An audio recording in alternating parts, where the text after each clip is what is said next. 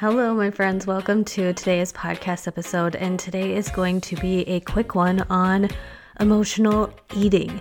I know this is something that I struggled with, especially when my kids were both toddlers having tantrums.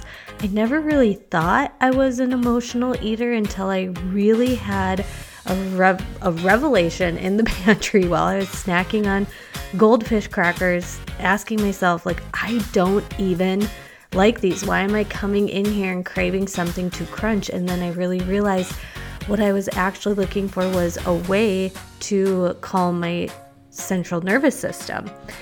And I was leaning towards food, which is emotional eating. So whether it is conscious to you or not, we're going to talk about emotional eating today. And I may have a hot take on this, a different perspective that will change things and change the perfectionism that you have around emotional eating.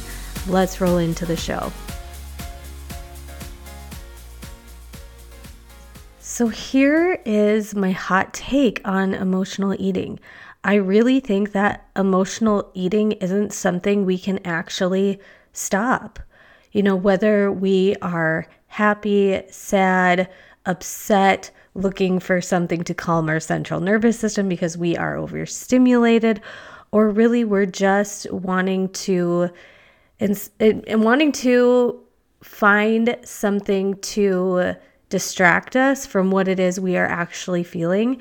I think emotional eating is going to be something that we all experience. And even with that being said, I don't want you to feel discouraged, because there's a difference between emotional eating and having the situation and then it's spiralizing out of control. Because with food, and I did a really cool Bible study on this in the Feminine Edge Collective on nutrition, and really what God talks about our food is, and food being in what purpose it plays in our life. As part of it was celebration and comfort, but also fuel. And I definitely, and not something that we idolize or cling to or use to fill a void. So I really think emotional eating is not something that we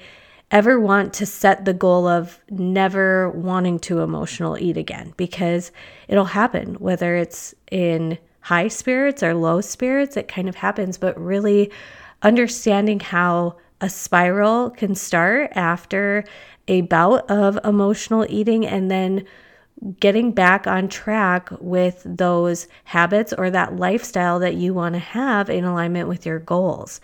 Because when it comes to emotional eating, what I want you to ask yourself is, what am I trying to avoid? And instead of feeling like, oh, I'm emotional eating, bring awareness to the moment. Why am I here? Why did I choose this? What am I doing?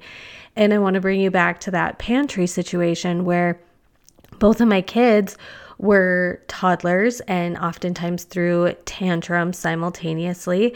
And I would go to the pantry and grab for snacks. I would grab for the goldfish crackers. I would grab for candy. I was grabbing for things that I was genuinely not hungry. And I was also going into pantry, closing the door, and not wanting to be found. And so that really brought awareness of why do I keep ending up here? I remember standing in the pantry and being like, why did I end up here? And it was really because I was trying to find a way to regulate my central nervous system. I was trying to calm myself back down after tantrums and overstimulation and moments of frustration, because there was a lot of times in that phase, my kids were both toddlers and we were in the pandemic. So it wasn't like we had outlets or escapes to go play. It was also oftentimes winter here, so it wasn't like we could just go outside. It was really challenging. And so I found myself in the pantry a lot of the times. And then I would ask myself, I don't even like these goldfish crackers. I don't even like veggie straws. Why do I keep gravitating towards them? And I really recognize I'm trying to calm myself down. I'm trying to have that crunch to center my nervous system. And I was just using it as an escape. And once I had that awareness, I could really ask myself, like, what's a better coping mechanism? What's a better way I can seek support for what I'm needing in that moment? But what's a better way of coping? And I came up with some strategies that worked best for me. And some of those were, and it depended on the situation. If it was me at home with the kids all day, and then once my husband came home, I would kind of clock out and go take a shower. Showers really helped calm my central nervous system. If honestly, and this is, only pertinent to the people who are in this season of having 2 toddlers, probably, I remember I was like, okay, instead of being with them in the chaos and it escalating me, I would just, like, if they were throwing a tantrum downstairs, I would go upstairs and just kind of catch my breath, collect my thoughts, and then they'd kind of be like, oh, where's mom? And by the time they figured out where I was, I had settled myself down a little bit. So my habit was to walk to the pantry. And so then I changed my route of, instead of walking to the pantry, I then walked upstairs. And that is where you really want to think about and bring awareness to, when am I emotional eating? Has there been patterns? Is it right after the workday? Is it late at night? And thinking about, why is it I'm going to town in those moments? Then asking yourself, what is it that what am I avoiding? How can I then support myself with a better solution than to seek food for comfort and support?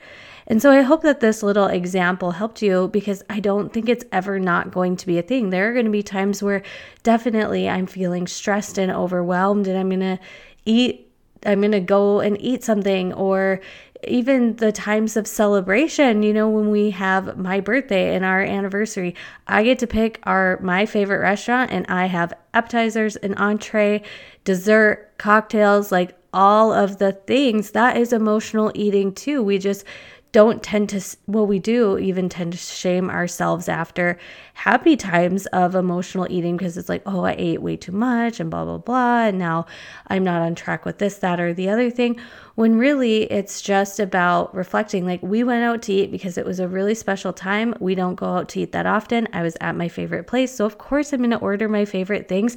Is this an indulgence that I do all of the time, every single day? No. And so I'm not going to shame myself in enjoying those moments of emotional eating in the happy moments too, right?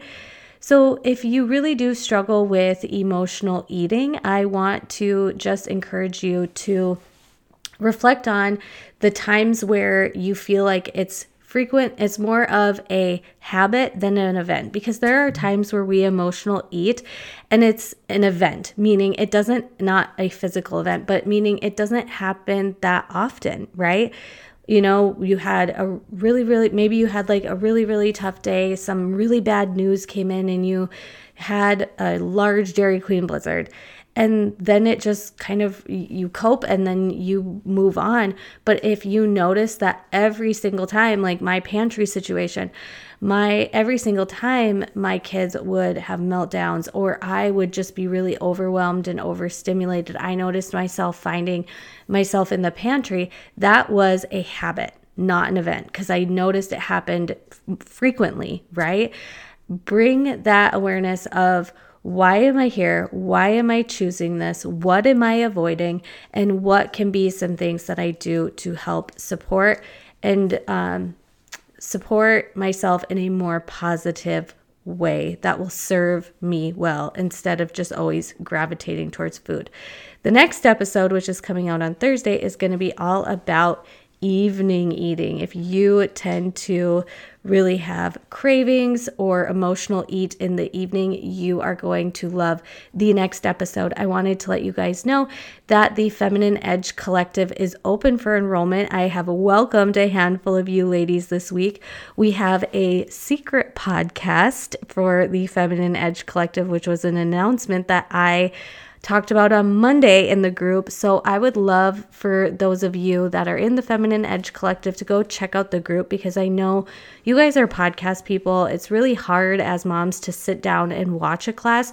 So that is why our classes will be in the app, but also in the podcast feed. And we are going to be focusing on nutrition in February. And I've got a lot of really great resources that we will dive back into, and things that will be coming that are new and fresh in February. And so if you are interested in learning how to sync your nutrition with your cycle, but also in an optimal way that is going to boost your metabolism and also be things that you like and enjoy, you're really going to love the resources that are in there and that are going to come in there. So I want to invite you to the Feminine Edge Collective. You could check out the link for it in the show notes, or if you have any questions about it, send me a DM on Instagram and I will talk to you next time.